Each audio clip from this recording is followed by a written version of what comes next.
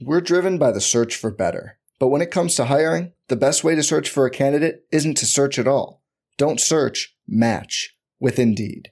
Indeed is your matching and hiring platform with over 350 million global monthly visitors, according to Indeed data, and a matching engine that helps you find quality candidates fast.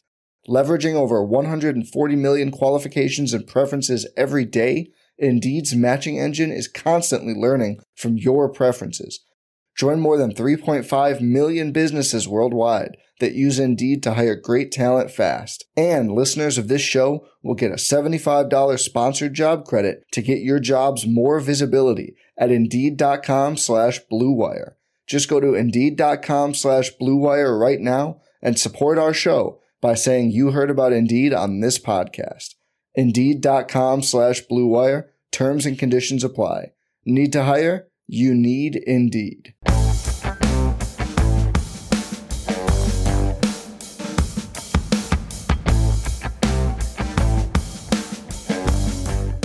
Veteran winners and losers, as well as a little rookie draft talk. That's what we're going to be discussing today on Stealing Bananas. I'm Ben Gretsch. You can find my newsletter at bengretsch.substack.com. With me, as always, is Sean Siegel, who's doing a bunch of incredible work over at RotoViz, getting you ready for your rookie drafts. The RotoViz Rookie Guide, Volume 3 is out. Got to get that.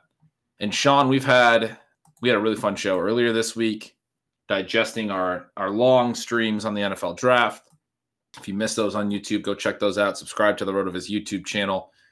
Plenty more to talk about as it relates to the draft. That's sort of the last big benchmark every offseason in terms of getting us close to what we're going to see from these rosters going into next season. It's always a good time to start looking at, projections and things if that's your bag, because now we're pretty clear on what these teams are going to look like. There are still some pretty notable free agents out there, but we're getting pretty close to knowing, what these teams are going to be. And one of the biggest things that happens at the draft, obviously, is the veterans on a lot of these teams are impacted. You've compiled a really interesting list of potential winners and losers. It's long enough that we could do multiple shows on these. I love that your losers list starts with a bunch of running backs, which is sort of the thing that we're always talking about for Dynasty, that almost any running back can wind up a loser in the NFL draft. It's just one of those things that happens every year. And if you're able to divest a little bit early in the offseason before the draft, it makes sense. I learned that lesson a couple years ago when I had too much Darrell Henderson and saw Cam Akers go off the board of the Rams, which I was not at all expecting. I mean, there was talk, but I was confident the Rams weren't going to go running back. I was completely wrong there. But Sean, how are you doing? Really good. Really good. It's been such a fun week. The week after the draft, in many ways, is just as fun as doing the draft now. It wasn't as fun as doing the stream with you, but it's been exciting. And we had a lot of fun doing that stream. Colin Kelly, our producer, has reached out to the contest winner during the stream. And I also wanted to announce the winner of our rating and review contest. That is Rossetti 217, who has won a RotoViz Rookie Guide.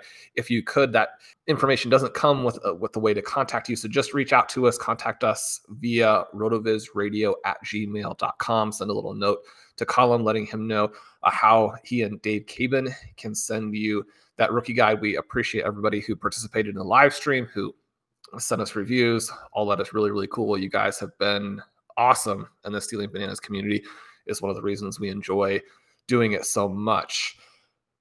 Then we do have actually a few running back winners as well. And, there's somebody on here that I do not have any shares of in Joe Mixon, but thankfully a couple of our favorite guys actually are winners.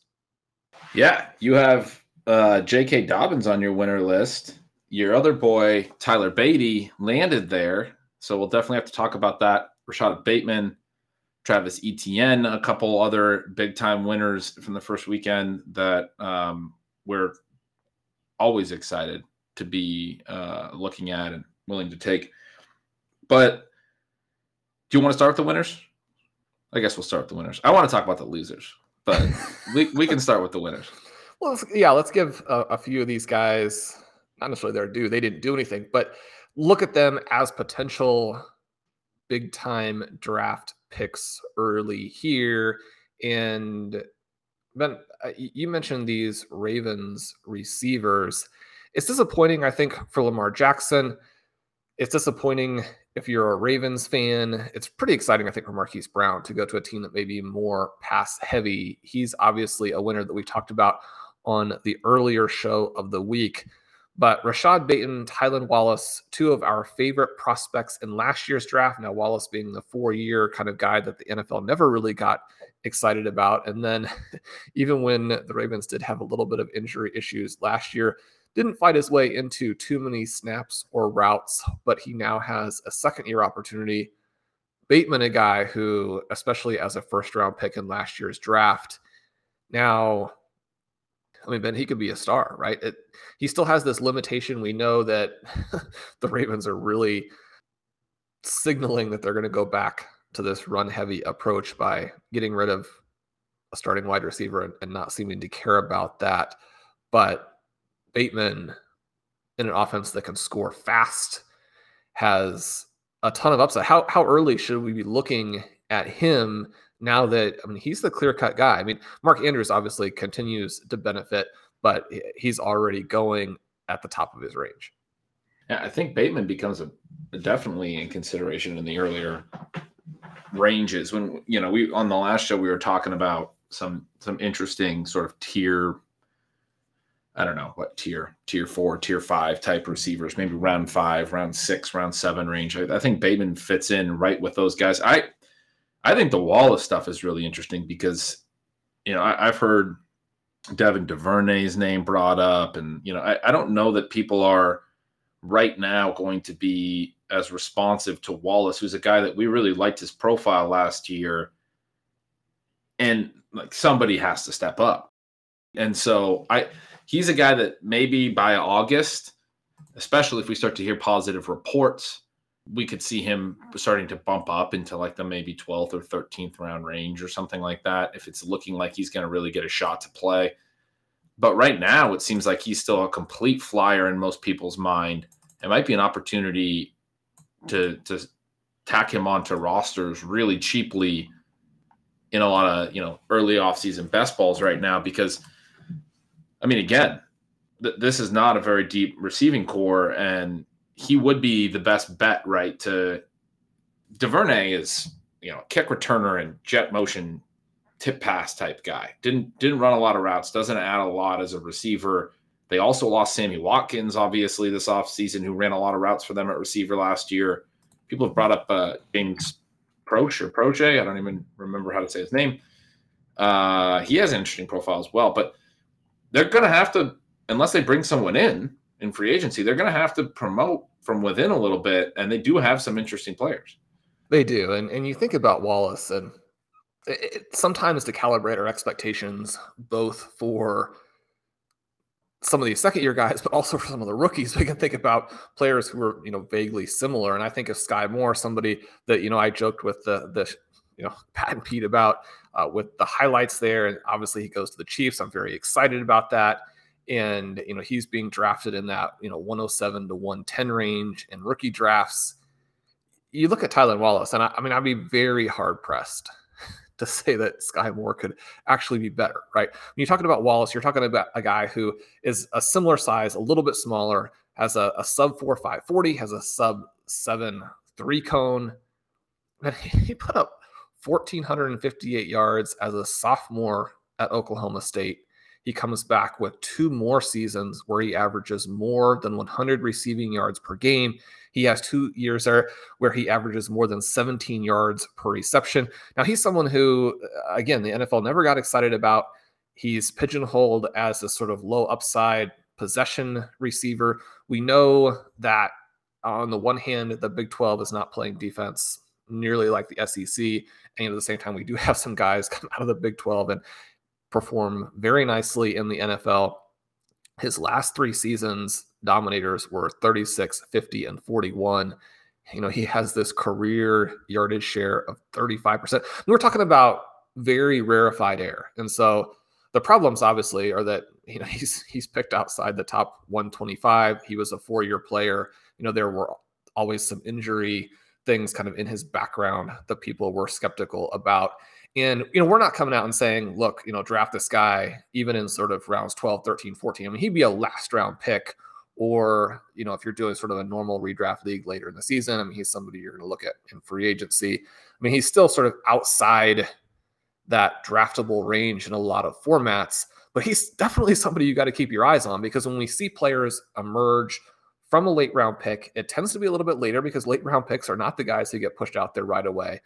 And it tends to be guys who are actually very good. And we talk about very good, and how do you know? So we don't necessarily know, but production is just such a great indicator, right? I mean, you don't play that well at Oklahoma State if you don't have some things going for you.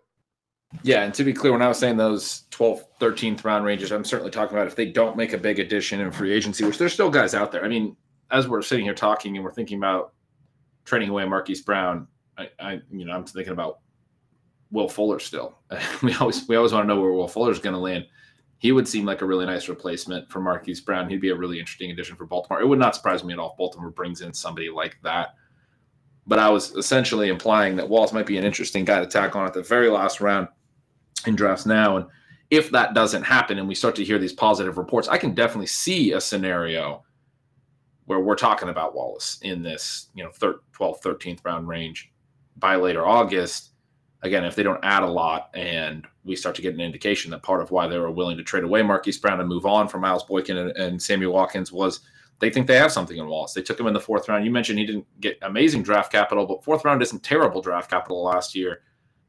But certainly, I'm reading these moves as a positive indicator of what they think of Rashad Bateman. And so, as we started, he's definitely somebody that you should be targeting at this point. This does seem like a team that is a really natural fit for one of these remaining free agents, though, right?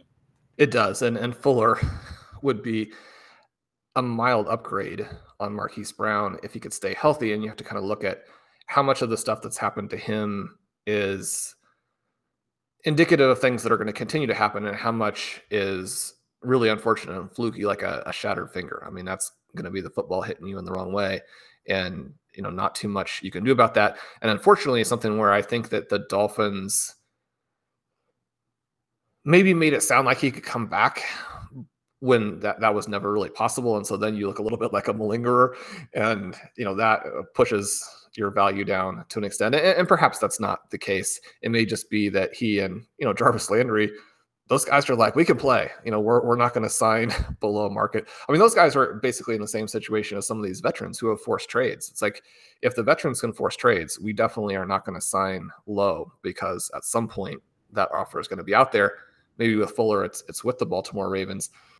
I mean, we still have Julio Jones out there along with those guys. We still have some real names that this crazy wide receiver offseason, I think you're absolutely right. It shifted the perception of what wide receivers can get. And these guys don't want to sign below, what Zay Jones and some of these guys were signing for, right? They don't want to take these low 1-year deals when they saw what free agency brought for all the other wide receivers, and then what the trade value was on many other receivers. And then the draft added to that. And I think you're totally right. These guys are holding out just to see what the best offer they can get is. Well, Marquise Brown said that the Chiefs and Packers were still looking at him and trying to make a pitch to get in when that trade happened. Now, we know that the Packers and Chiefs did then subsequently draft wide receivers, but I mean, there's nothing still in those depth charts to where if Will Fuller is willing to sign with either of those teams, that he wouldn't become very exciting. Yes, Ben, take me to Travis Etienne. Where are you with him? Yeah, I mean, I'm with you that I think it was very exciting.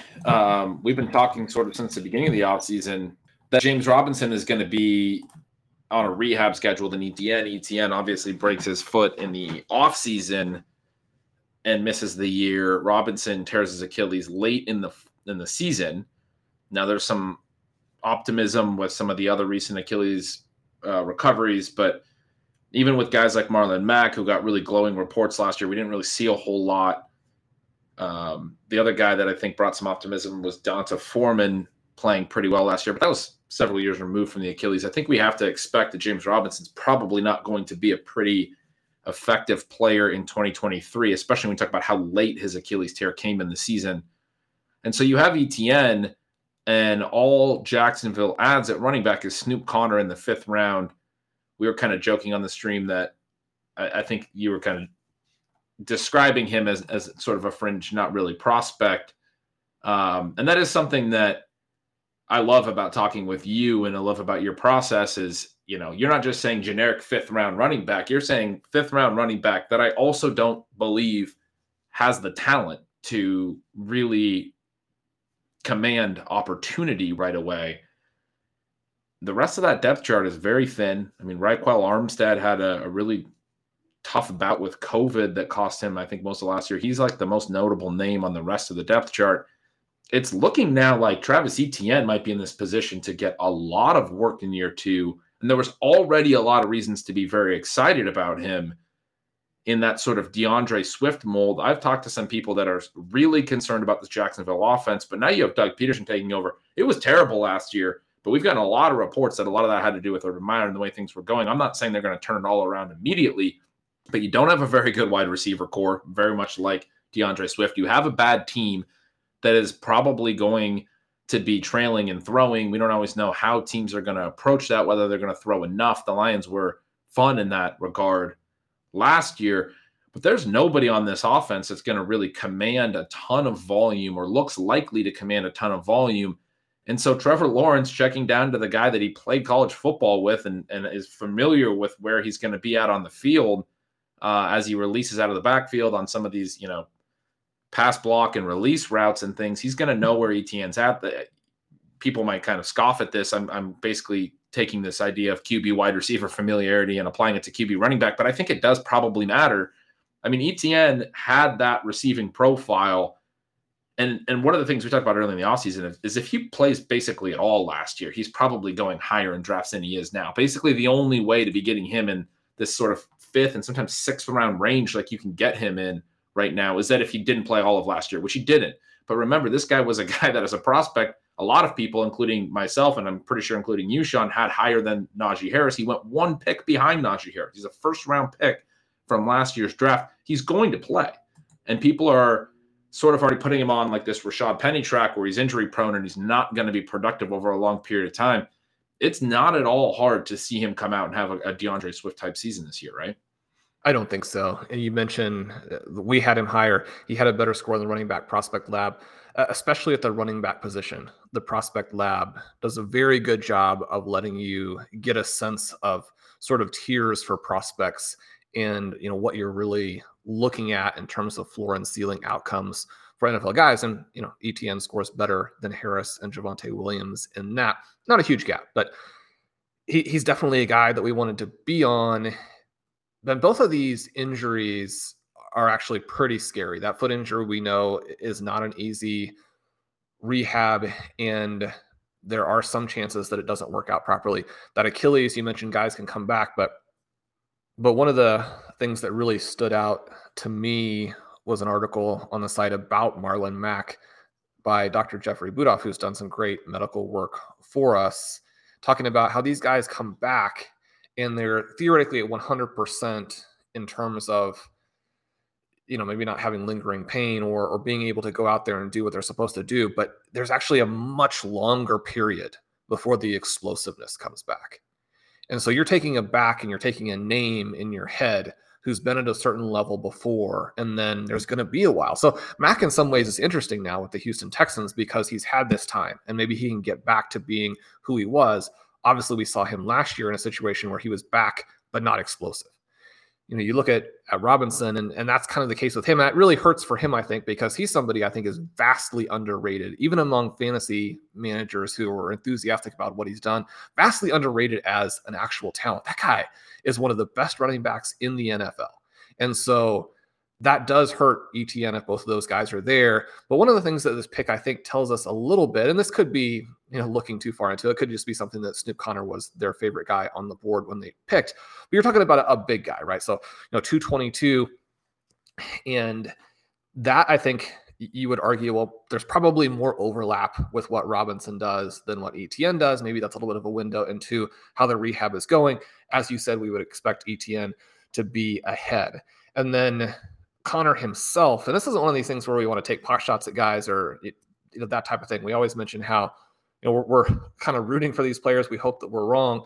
But it is something that as you're doing your own fantasy drafts, it does matter how good players are. And not all late round prospects are the same. I just had an article out on the site yesterday about the guy I think who is this year's Elijah Mitchell. Now, obviously, there's not going to be an Elijah Mitchell this year, but there are some really good players late, like Mitchell was, who have these profiles where you're like, okay, if they get the right chance, then there's at least a possibility, because players who are athletic and productive, even when they're drafted late, they sometimes pan out.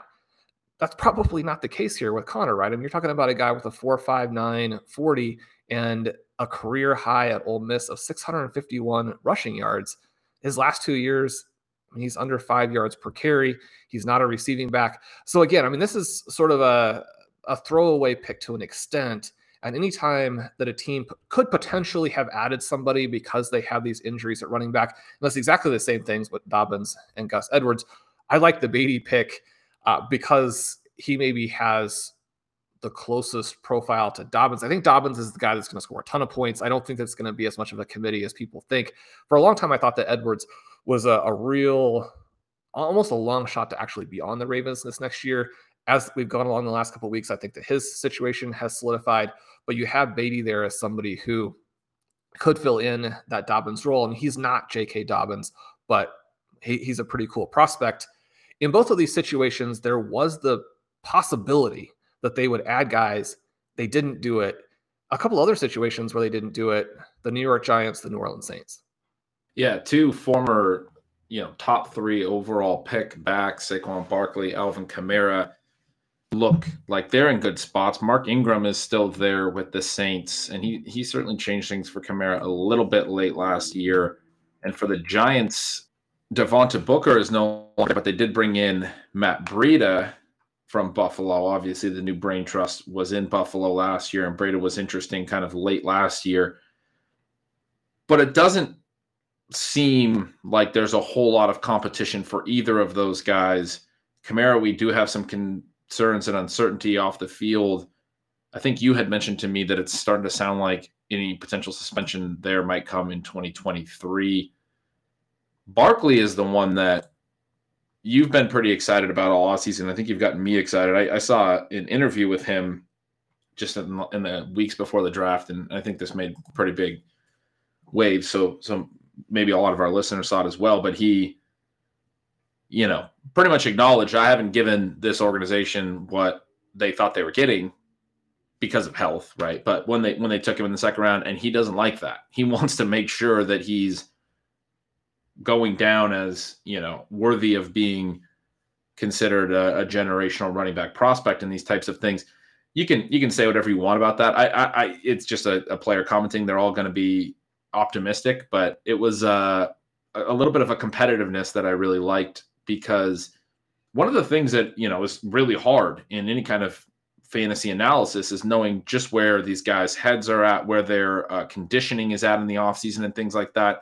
Obviously, every year we hear the best shape of your life type stuff, all of those things.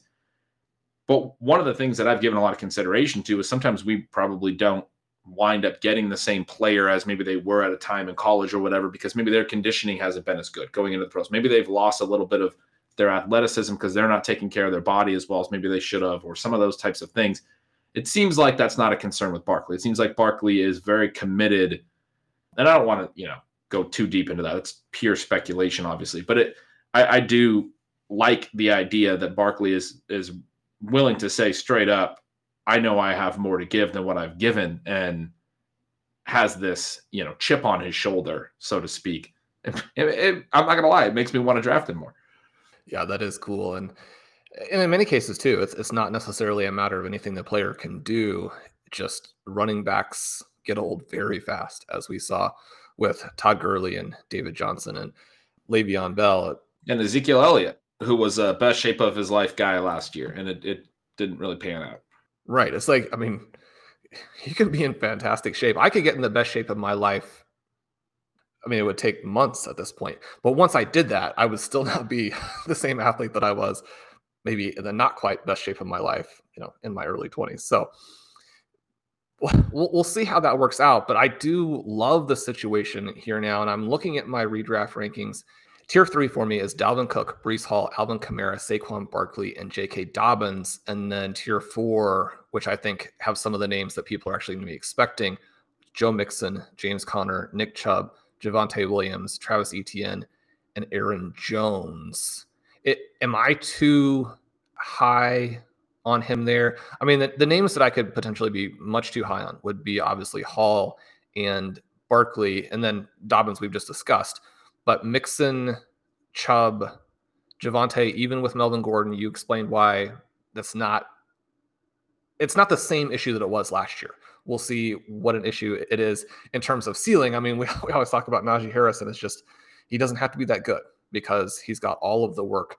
Any names that jump out to you there as being in the wrong place, and or especially as we're looking at these guys that we mentioned as winners, are they looking to be in the right place? Are you excited about those guys at that point?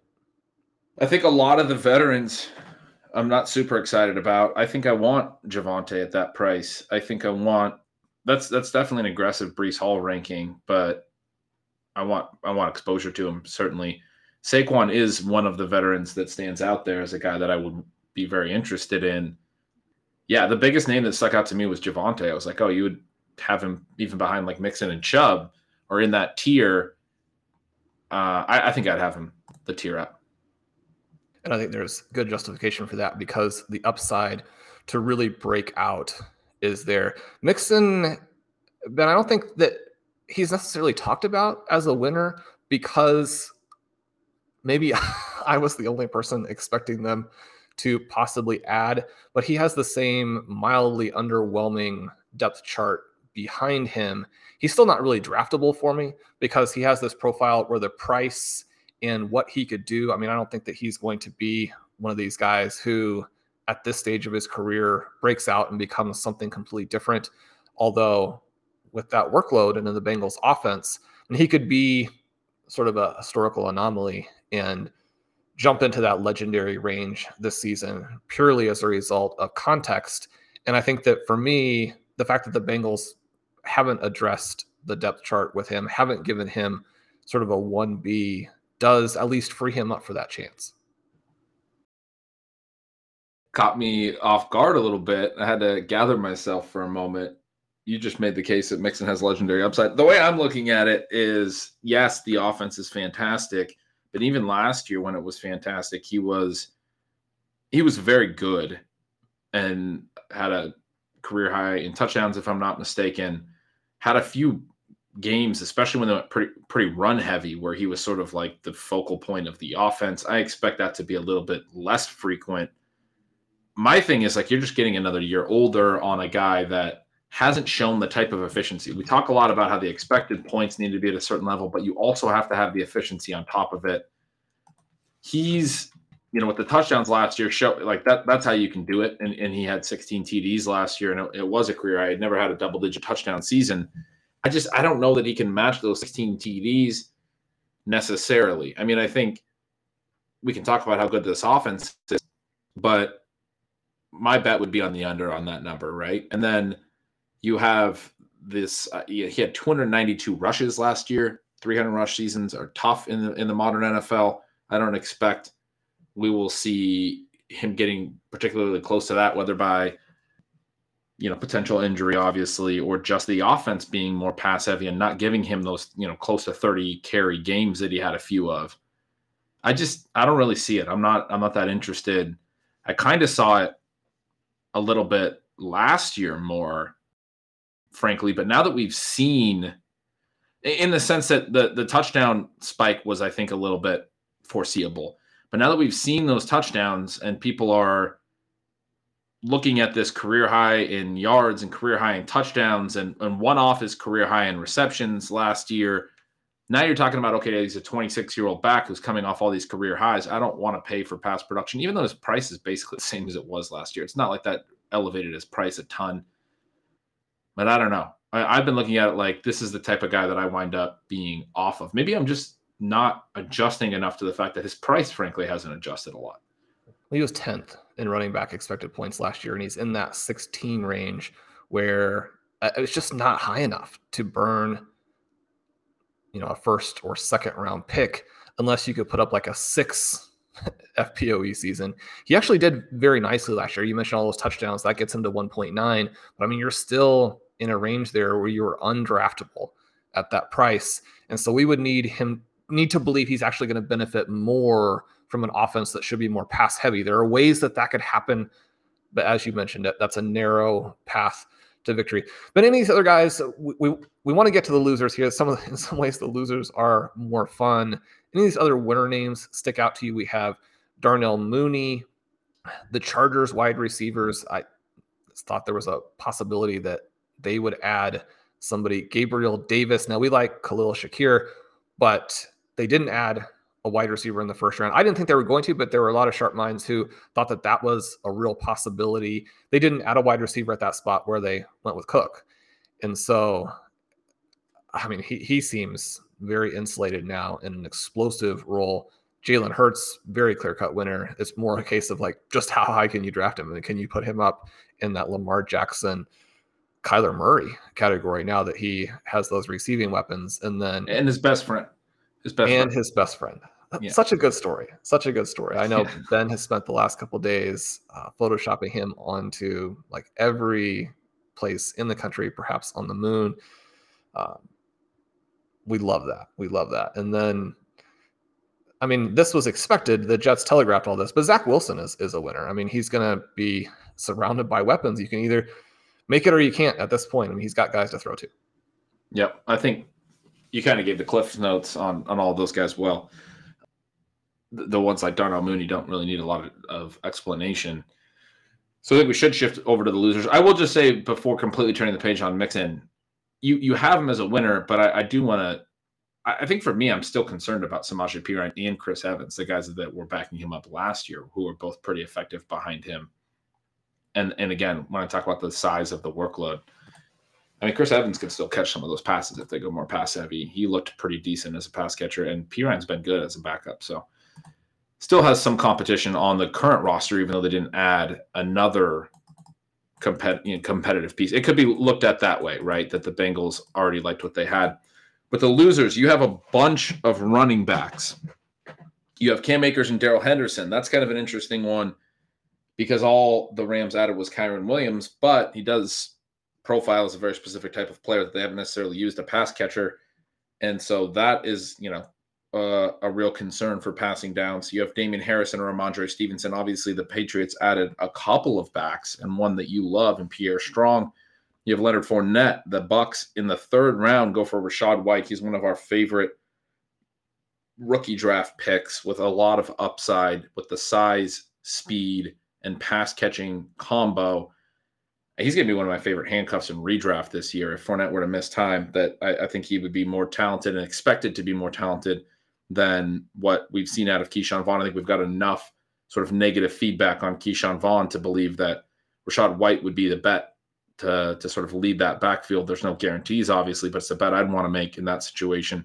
Michael Carter obviously gets joined by the top running back in the class, Antonio Gibson. Washington goes and adds James Robinson, and they're talking about a 1-2 punch. Austin Eckler, the Chargers add Isaiah Spiller, who you were mentioning to me prior to the show. You've watched some more film on the other day, in the last couple of days since the draft, and thought he looked really good. I mean, obviously didn't have the speed, the 40 time that we were hoping for, but he seems to fit really well into that big back role, something they wanted to do last year and maybe just didn't think Joshua Kelly, Larry Roundtree, some of those guys they had were up to the task, which is part of why Austin Eckler was able to consolidate so much work, especially down around the goal line.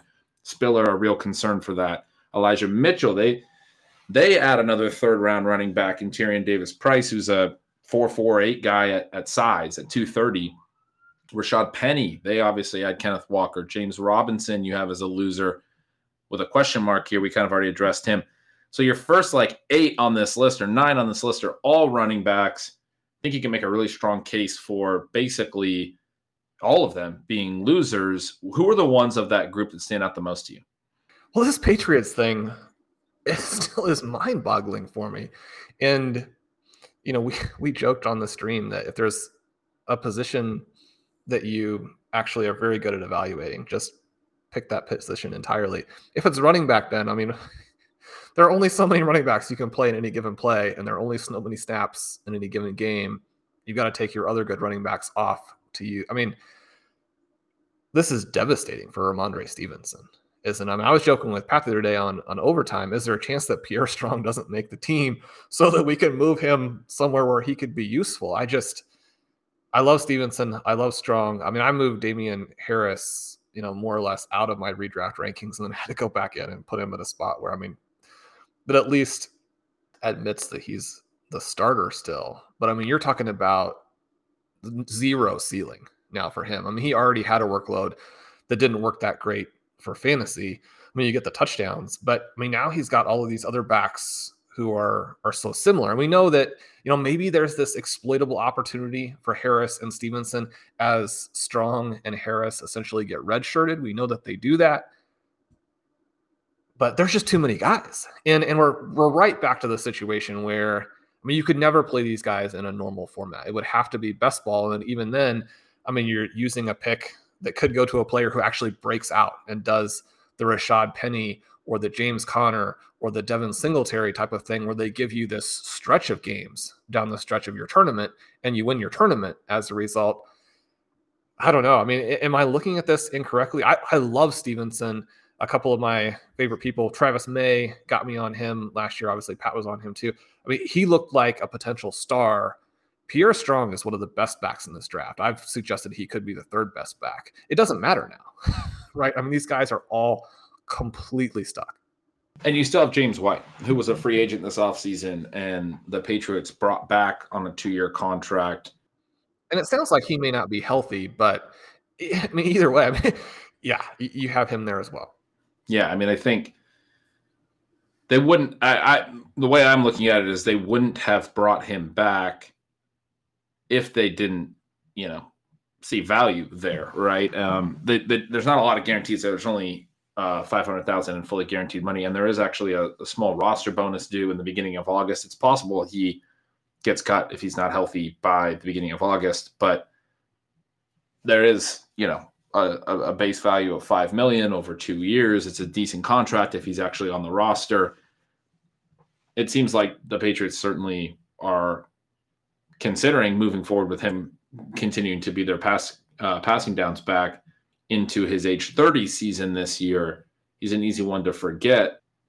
It's really complicated now. If White is there, especially, I think, and you don't even have the passing work, or at least a good chunk of the passing work, and the third down work is going to James White, now you're talking about a 2-down competition among multiple talented backs that, White may not stay healthy and all those things. And if that can free up, like you said, it could also consolidate at a certain point, and there could be this stretch where one of these running backs is sort of the lead guy and also playing some on passing downs and has a really nice stretch. But it's really hard to see how this season will play out in terms of their backfield snaps and playing time.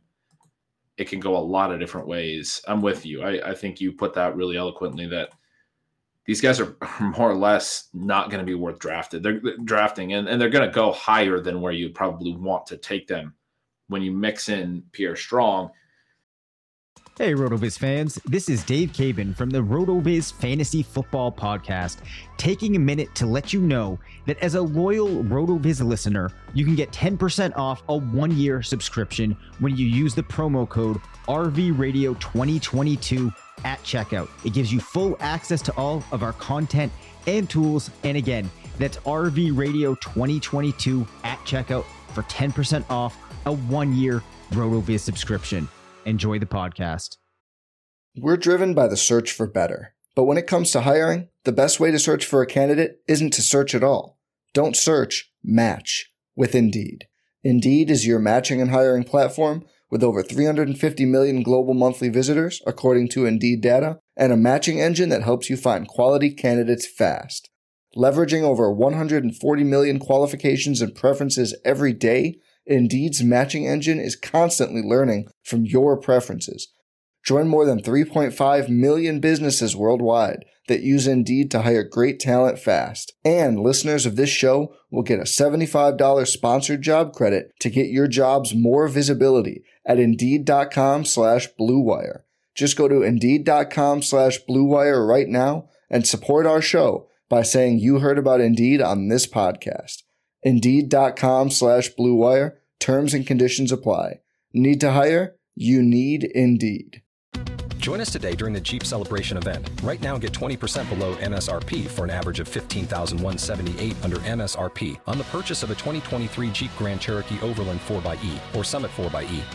Not compatible with lease offers or with any other consumer incentive offers. $15,178 average based on 20% below average MSRP from all 2023 Grand Cherokee Overland 4xE and Summit 4xE models in dealer stock. Residency restrictions apply. Take retail delivery from dealer stock by 4/1. Jeep is a registered trademark.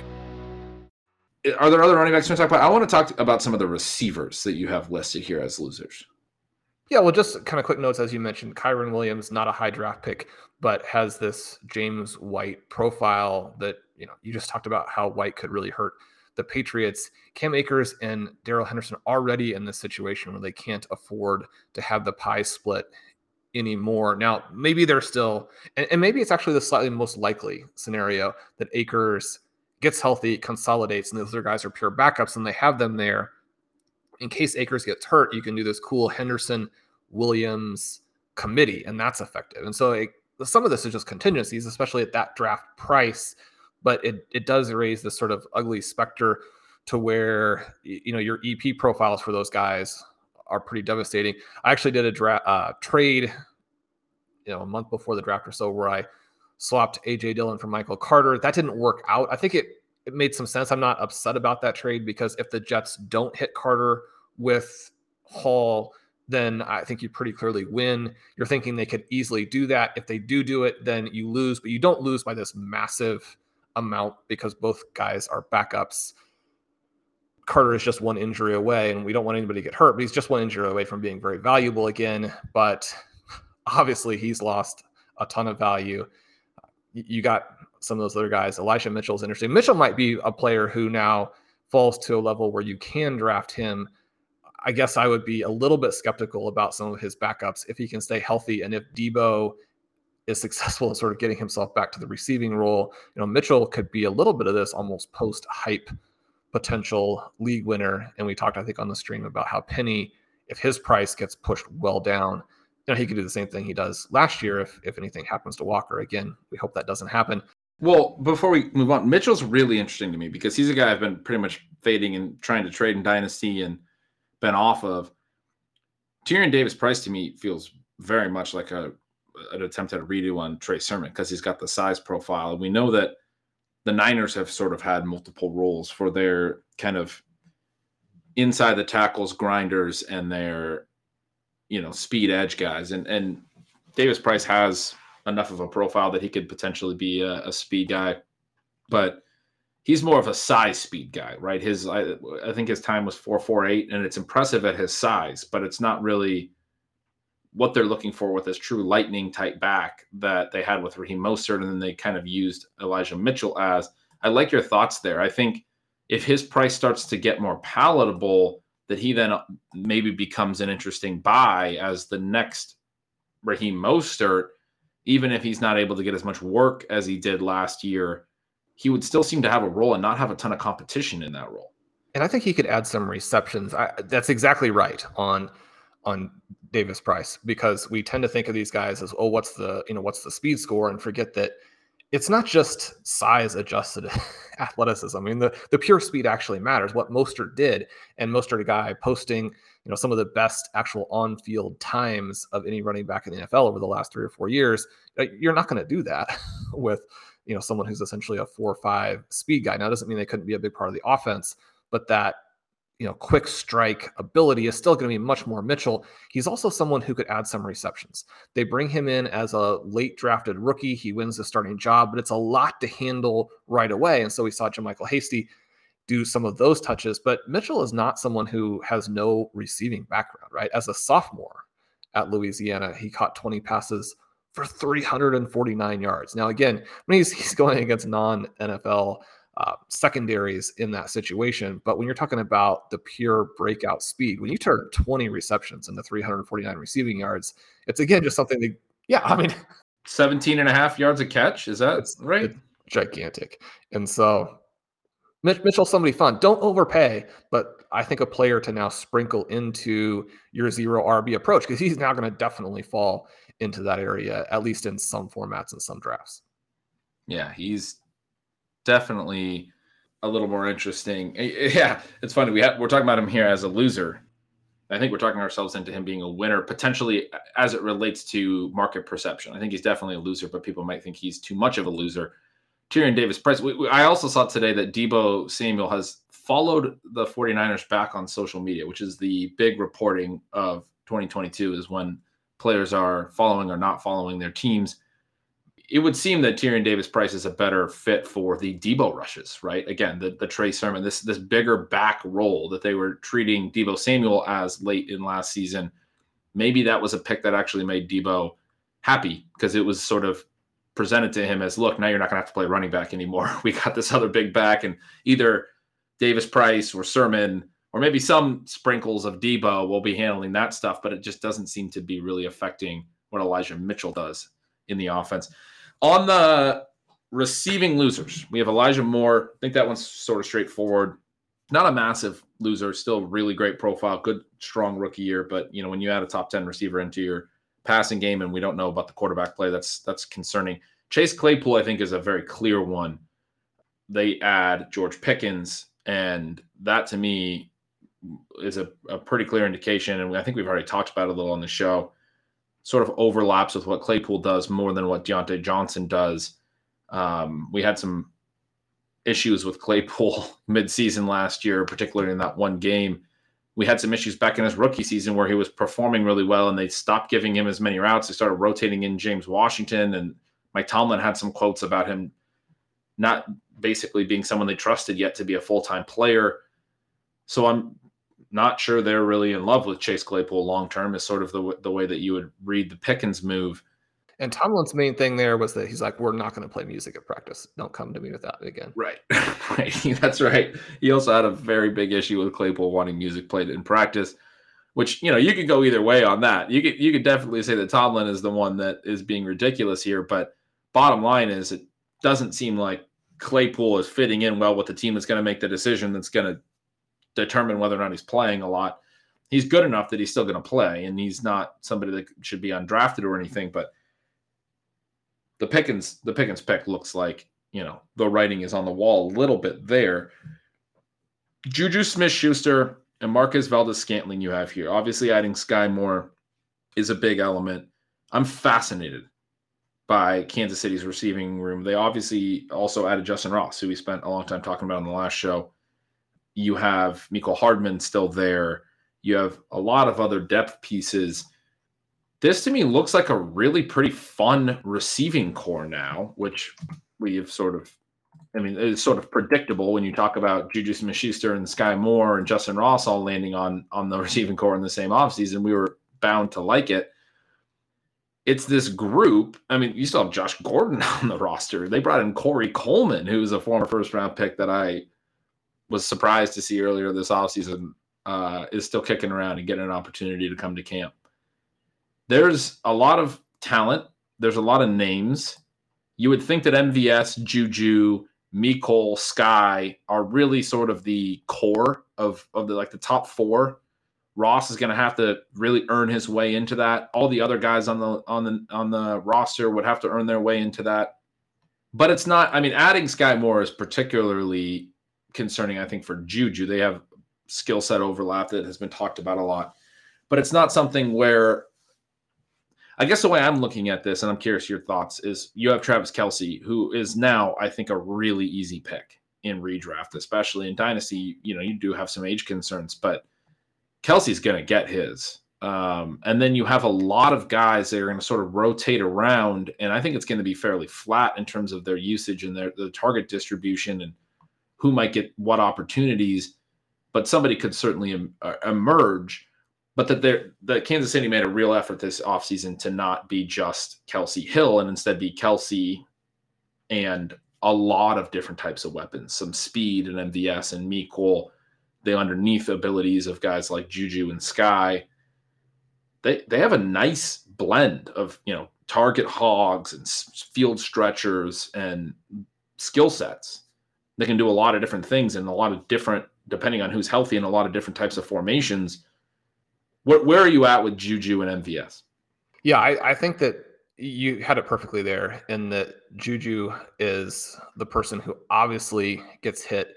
The MVS one is interesting because even though there was so much talk about the Chiefs continuing to add a wide receiver, they were expected to potentially address that in the first round. They were evidently in the mix for some other trade candidates. And yet there was still this scenario that they actually don't add a meaningful receiver. Because you could look at them and say a 3-receiver set with Hardman, MVS, and Smith-Schuster, when you know you have the NFL's best tight end in Travis Kelce. They talked about how they're going to use their backs a little bit more as receivers. I'm skeptical, but we'll see how that kind of plays out. That it was possible they could go with that. And they did even trade down in the 50 range a couple of spots. They got hit by a couple other receivers being selected. We don't know for sure that Moore was actually their target, although it seemed to be from pre-draft reporting. But there are some things that could have played out here. They could have actually taken nobody. They could have taken one of these guys that was super risky, in which case I think that MVS would be more solidified. And there were some receivers who went ahead of Sky Moore who weren't as good of prospects if it works the other way, and those guys end up on the Chiefs. Then you're like, okay, well, now I can actually bet on MVS being the guy, because I think that this other player, I mean, his bust potential is super high. With Moore, it's almost the question of what's the ceiling, but maybe Moore is a little bit more Stephon Diggs than Golden Tate. If he has a little bit more of a vertical element with, a Patrick Mahomes as opposed to, a small school QB, then that potential is to hit on some of these deep opportunities. But then we focus first on the guys who have overlap in routes and profile. But then the secondary thing is just that even if you don't have overlap in the way you're used, it does still shift what the overall target pie can be. If Sky Moore isn't wide open underneath constantly all game, then there's going to be more incentive for Mahomes to be like, you know what, let's take some 60-yard shots to MVS. And so you potentially lose a little bit of that. Obviously, the Ross situation, you potentially lose a little bit if he goes in there. You mentioned Corey Coleman. In terms of going through all this different prospect research, you hit on some different players at different points, and you look at Coleman and you're like, of anybody. Now, we know that it's in that Baylor offense that put up video game stats, and that some of those stats obviously are not going to be that relevant as it translates to the NFL. But Corey Coleman not panning out was bizarre. And I mean, somebody who's done as little as he has done has had the injury issues he's had. I mean, you're looking at that as like super deep. But for me as a Chiefs fan, I'm looking at this and saying, I hope that the guy who sticks kind of at the end of the roster is either Justin Ross or Corey Coleman, because both of those guys, if they end up getting to play at all, I mean, there's this tiny, tiny chance that one of the two of them could be fun. Yeah, I mean, there's a lot of intriguing profiles here now. And so, that's fun. You're playing with Patrick Mahomes. Let's give all these guys a shot to earn a spot to run some routes and catch passes from Patrick Mahomes. You got to love it. The fallout from the Tyreek Hill trade has been really fun and interesting for fantasy football. Could be, really great for a few of these prospects into the next few years, certainly. You also have Rondale Moore on here. He's somebody I wanted to talk about as a potential loser. I've seen a lot of that discussion. I think I've seen some commentary that's essentially said that, the Marquise Brown trade is good for everyone except Rondale Moore. Now, the DeAndre Hopkins suspension came, if I'm not mistaken, after I saw some of those types of comments. And so maybe that's changed, some of those types of positions. But certainly for Moore, you and I on draft day and maybe on the stream, we're talking a little bit about how Trey McBride is probably a worse sign for Rondale Moore than even Marquise Brown. And yet I still want to be in on Moore. I'm not willing to just kind of completely fade off. One of the big discussions that I've seen pop up again this offseason, it popped up last year, is like, who's the comp? He's 5'7", he's so small. I actually gave that a lot of thought and might write about it at some point, but I feel like the comp is a weird one, but it's a baseball player, Jose Altuve, who's incredibly short. And the reason I say that is there's this element of selection bias involved where players Rondale Moore's height get weeded out at every step. They get weeded out in high school. They get weeded out before college. They get weeded out before they get drafted. He has the draft capital now. He has as much size and athleticism as you could pack into a 5'7" frame. He's already a one-of-one type of player. So if you're looking at it from the physical element, again, I bring up Jose Altuve because he's a guy who, even by the time he made Major League Baseball, people were saying this guy's too small. He's not going to be productive. He's been a multiple-time All-Star. The ceiling is still there for Moore. I don't think you can use his physical stature as a reason that he doesn't have ceiling. And you can also look at football players. There's not a lot of great receiver comp. Steve Smith, I think, is the one that we've thrown out the most as like sort of the best upside comp. I'm sticking with that one too. Yeah, and when I've looked at some of the other positions, I mean, Bob Sanders was a Pro Bowl safety. He had some injury issues, but he's like 5'8". He's notably very small for a safety.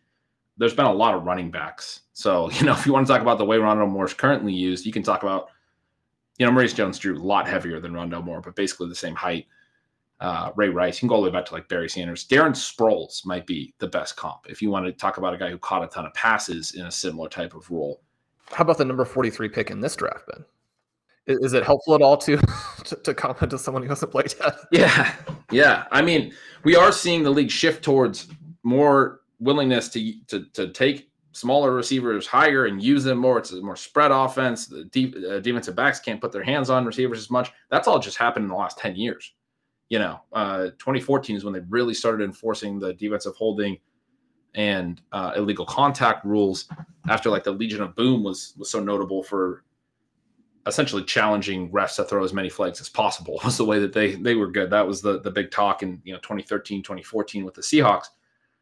And there was a memo that came out. I talk about this every offseason. In 2014, a memo, we're going to enforce defensive holding and illegal contact more. That's ushered in just the last 8 seasons, this era of more spread offenses and receivers are able to run free and more production for smaller receivers. It is something we're shifting towards. Some people I think are over shifting. And Sean, you and I have talked about still liking guys like Treylon Burks for having that size. Again, I want to keep going back to this selection bias thing on Rondale Moore. And again, Darren Sproles is probably the best example. There's not a lot of running backs that have ever looked like Darren Sproles. What his eventual ceiling was at the NFL, he was a one-of-one regardless. And so my main thing is there's not a lot of great comps about Moore. All of this target competition, all of that stuff, no matter Rondale Moore's size, can still be a problem for Rondale Moore. And why don't you talk a little bit about that? Yeah, and this is a situation where maybe I'm looking at this the wrong way, but I don't see how Marquise Brown necessarily hurts him because it mostly sends AJ Green to the bench, right? And makes their offense more explosive.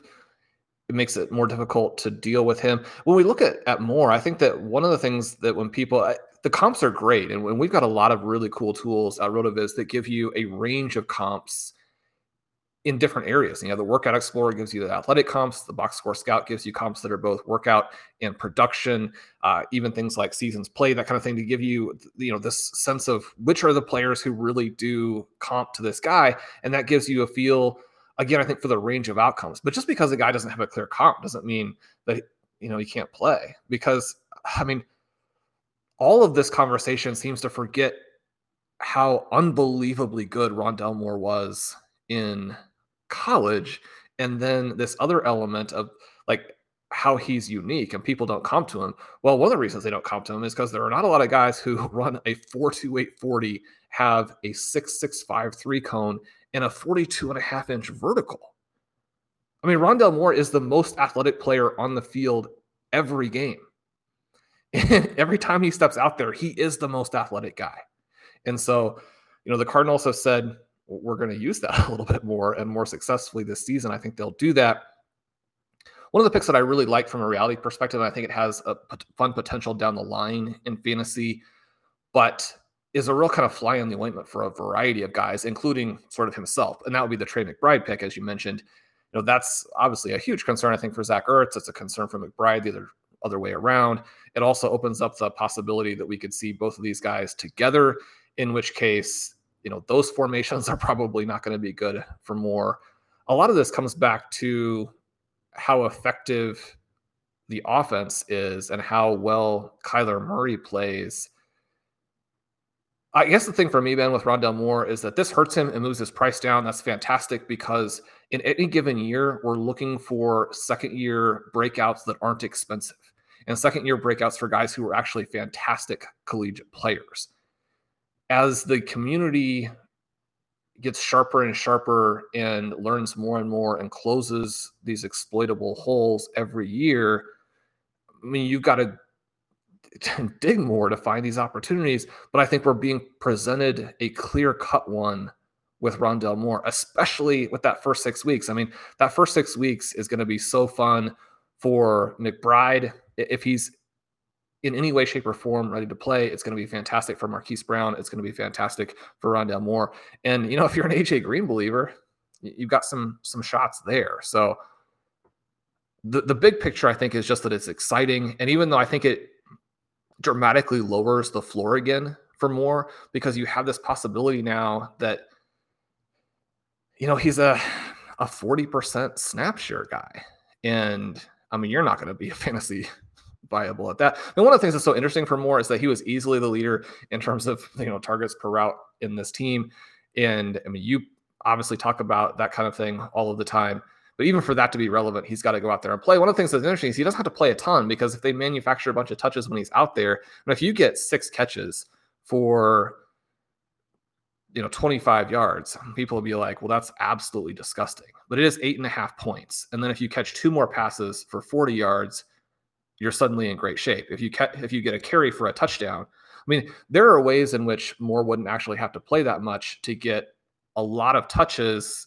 And people are just hammer this A dot. If you're getting free points on those and a few real plays also exist, that's the thing that didn't happen last year. His target depth does not have to become a real receiver target depth to be viable in fantasy. He just needs to add a few of those types of plays that are successful, right? And then suddenly, like, oh, you know what, I actually do like. I mean, one of the things that we look at with Stephon Diggs all the time is that anytime that he's disappointing, it's because the team, for whatever reason, took away his short targets.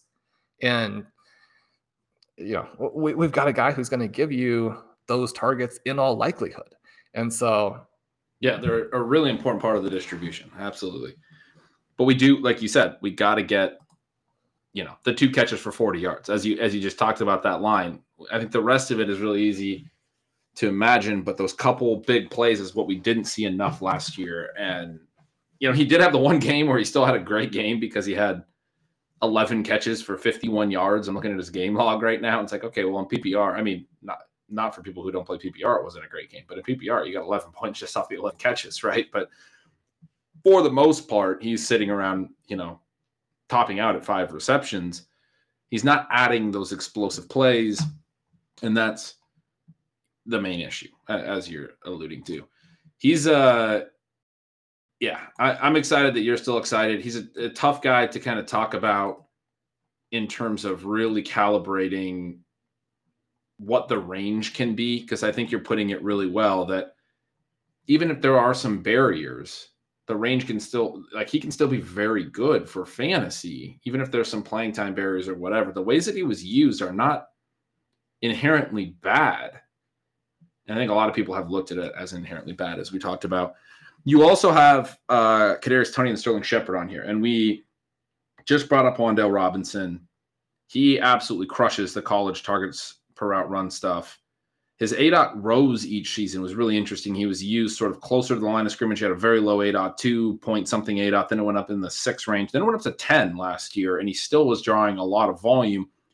The average receiver is usually right around an 11 ADOT. So you're talking about, close to like a normal ADOT at 10 plus. He probably won't have that high of an ADOT at the NFL level. And over the course of his career, it was certainly in the single digits and a lot lower when you average the 3 seasons. But all 3 seasons, really high targets per route run and productive. And now he gets the draft capital and comes into New York. People are saying this is Brian Daboll paying a 2nd-round pick for his Isaiah McKenzie.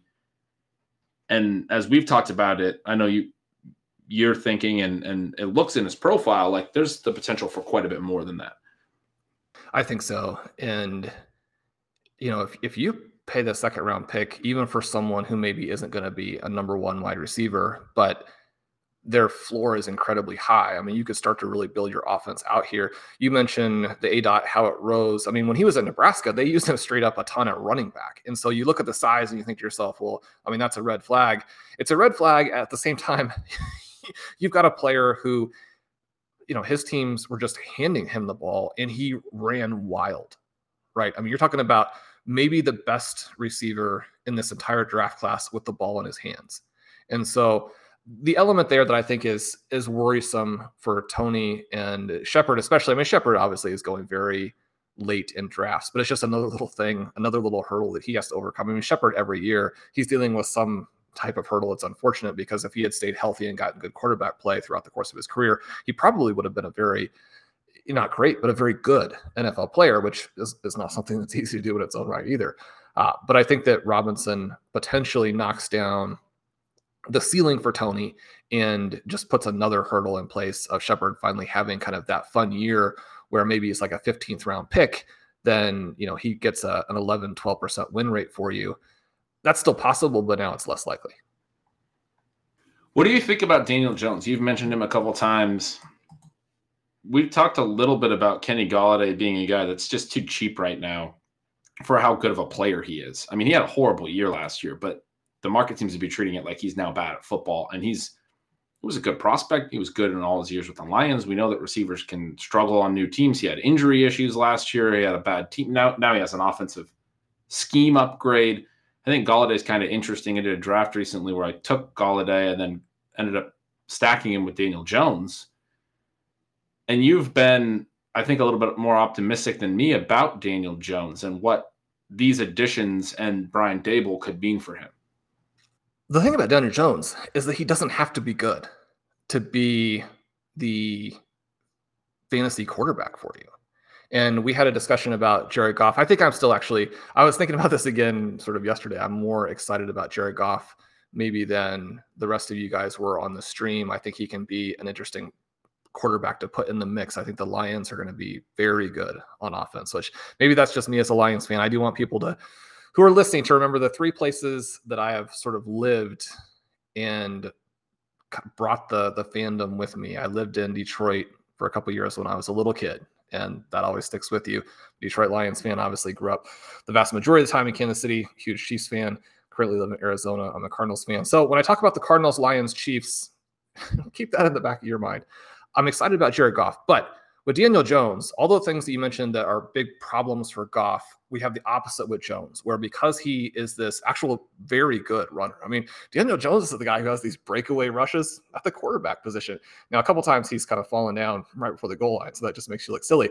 But Daniel Jones, he can add that rushing upside. He's now going to be in this cool offense, and bet they've got some guys around him, right? I mean, the thing that has happened to this Giants offense the past several years is that we think they've gotten poor coaching. I mean, that seems like it's probably not going out on a limb to say, but they've also just been hammered by injuries. And so if the supporting cast around him gets deeper, which it has, and if it then gets a little bit luckier and stays healthier, all of those things will be very positive. And I think when you're looking from a fantasy perspective, you want to look at situations where people are just kind of burned out on a player because we've heard this before. We were told before that this stuff was going to work and it didn't.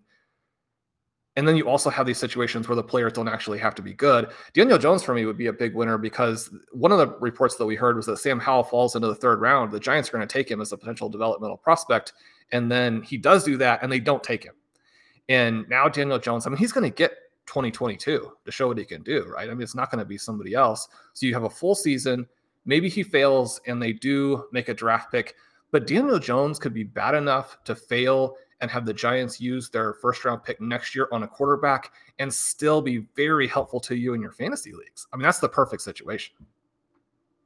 Yeah, and let's close with the Lions because you mentioned Goff. I'm not as sold on his upside, but you also have Amon-Ra, St. Brown, and DJ Chark as losers here. Obviously, Jameson Williams going where he did to Detroit shifts things there.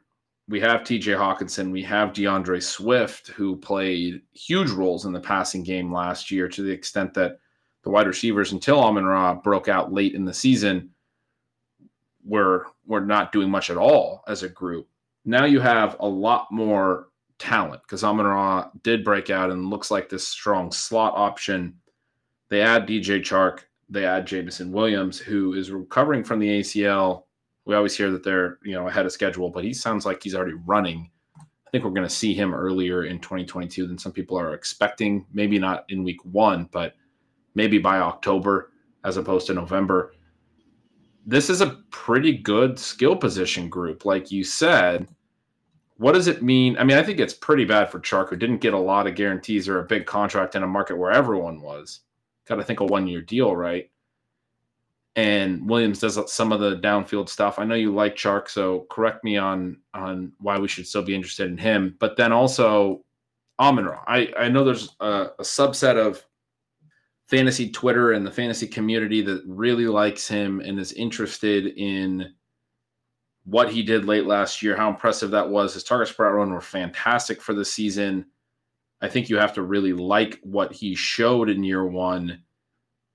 At the same time, he kind of profiles as a long-term slot guy, and you want this really target-dominant profile for that to really hit, because he's not going to probably get a lot of downfield work in an offense that has these other field stretchers, particularly Jameson Williams.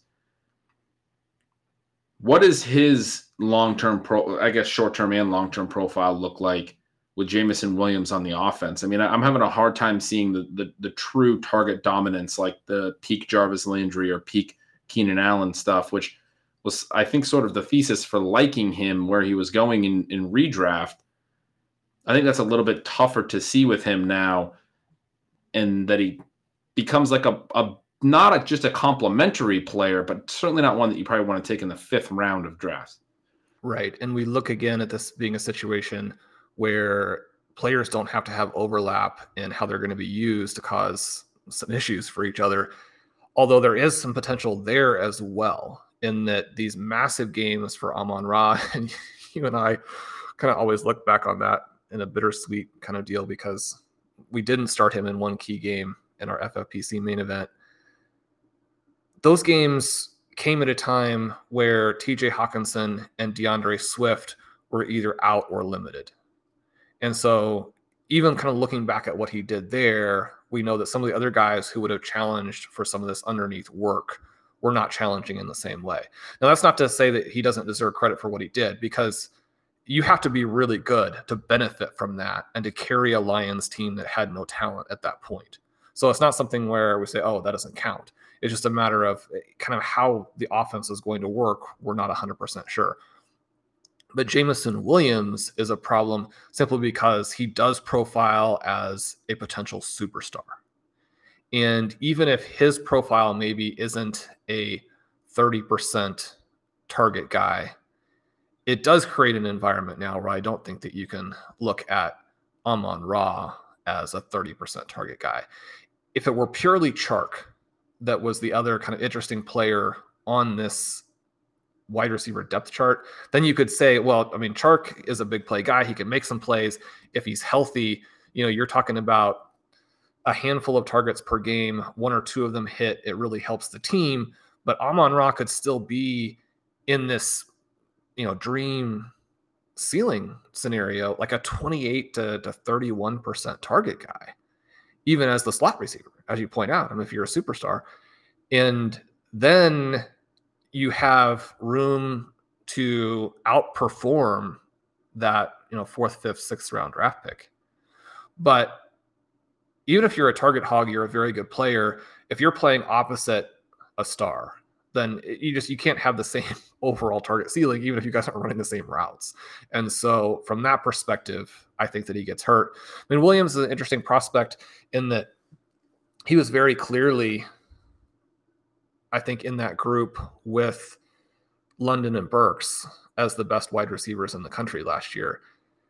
And yet you have all of the Ohio State stuff in the background where Wilson and Olave kept him, very much sidelined. And so that part will be interesting to track as we go forward. But when you're looking at someone like Williams, who can get open at will, and you look at even some of his games against the very best teams in the SEC, catching passes and guys having the angle on him, and he simply outruns the angle. right? There are very few players that can do that. That's one of the reasons why people are interested in Tyreek Hill, even though, I mean, there were always some refinements in his game that weren't there, and he benefited from Patrick Mahomes being this unbelievable quarterback. If you're actually in that 4-2 area, and I don't know that we know for sure that Williams is, but again, when you're outrunning a clear angle on SEC defensive backs, it's just pretty exciting. And that's obviously why Detroit moved up to take him there. That kind of player can't help but be a little bit of an issue for the other guys. I think the main thing for me is now it's pretty exciting to be a Detroit Lions fan, but Amon-Ra's ceiling has to be a little bit lower. Yeah, that makes a lot of sense. Any other names on our loser list that you want to cover before we went a little long? We talked about rookie drafts in the intro, but these winners and losers conversations were pretty fun. I think we'll have to save our rookie draft discussions for next week and talk about some of the moves that we're making in our rookie drafts. Any other losers that you want to cover? Well, we do have a couple other names here, but we'll save them for a future show. It's been we got so much time, and we're so eager to just talk about this stuff. It's pretty hilarious that we did all the streaming we did last weekend, and we still had 2 long shows this weekend because we really just love talking about this stuff, and it's been a blast. But we should probably pace ourselves a little bit. Yes, and for people who look at the length of the show before they click, we gotta keep it in a range where people are like, I can get this done, sometime in the near future. So then that will take us to the end of today's Stealing Bananas. It has been a lot of fun. This is the perfect time, as always, to subscribe to Stealing Signals. Ben has a bunch of cool off-season stuff planned for you. It's such a fun time over at RotoViz. Michael Dubner, who we had on the stream and was really cool. You guys liked him. He's got a great article out about how there are some advantages to playing in these big best ball tournaments right now. We released the underdog tools on the site.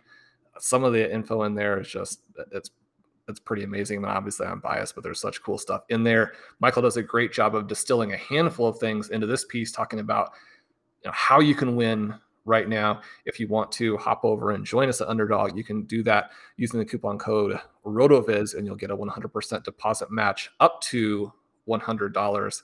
Ben, we're going to be doing some of those drafts. I can't wait for that. I was almost thinking let's do a draft stream today for the show, but obviously we had over an hour worth of other things to talk about. We'll do some of those soon. You can also join us over at the FFPC, where one of the reasons why we didn't do the draft show today is we didn't want to tip our complete hand for our RotoViz Triflex rookie draft that we'll be doing this weekend. You can also get involved in the startups over there. We've got new leagues forming all the time. That RotoViz Triflex format has been just an absolute blast to play, and you can do that with the FFPC as well. So join us for all those leagues. Again, thank you for all the great reviews you all have sent us. We'll have another contest sometime in the near future. Subscribe to the feed. Subscribe to RotoViz. I guess I should say that. Use the coupon code RVRadio2022. Get a 10% discount and read Michael's article. Thanks again, everybody. We will talk to you soon.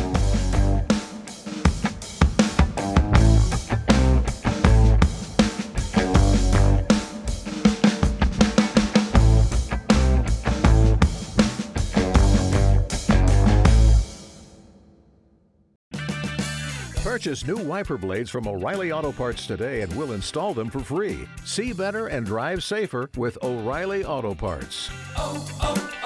O'Reilly Auto Parts.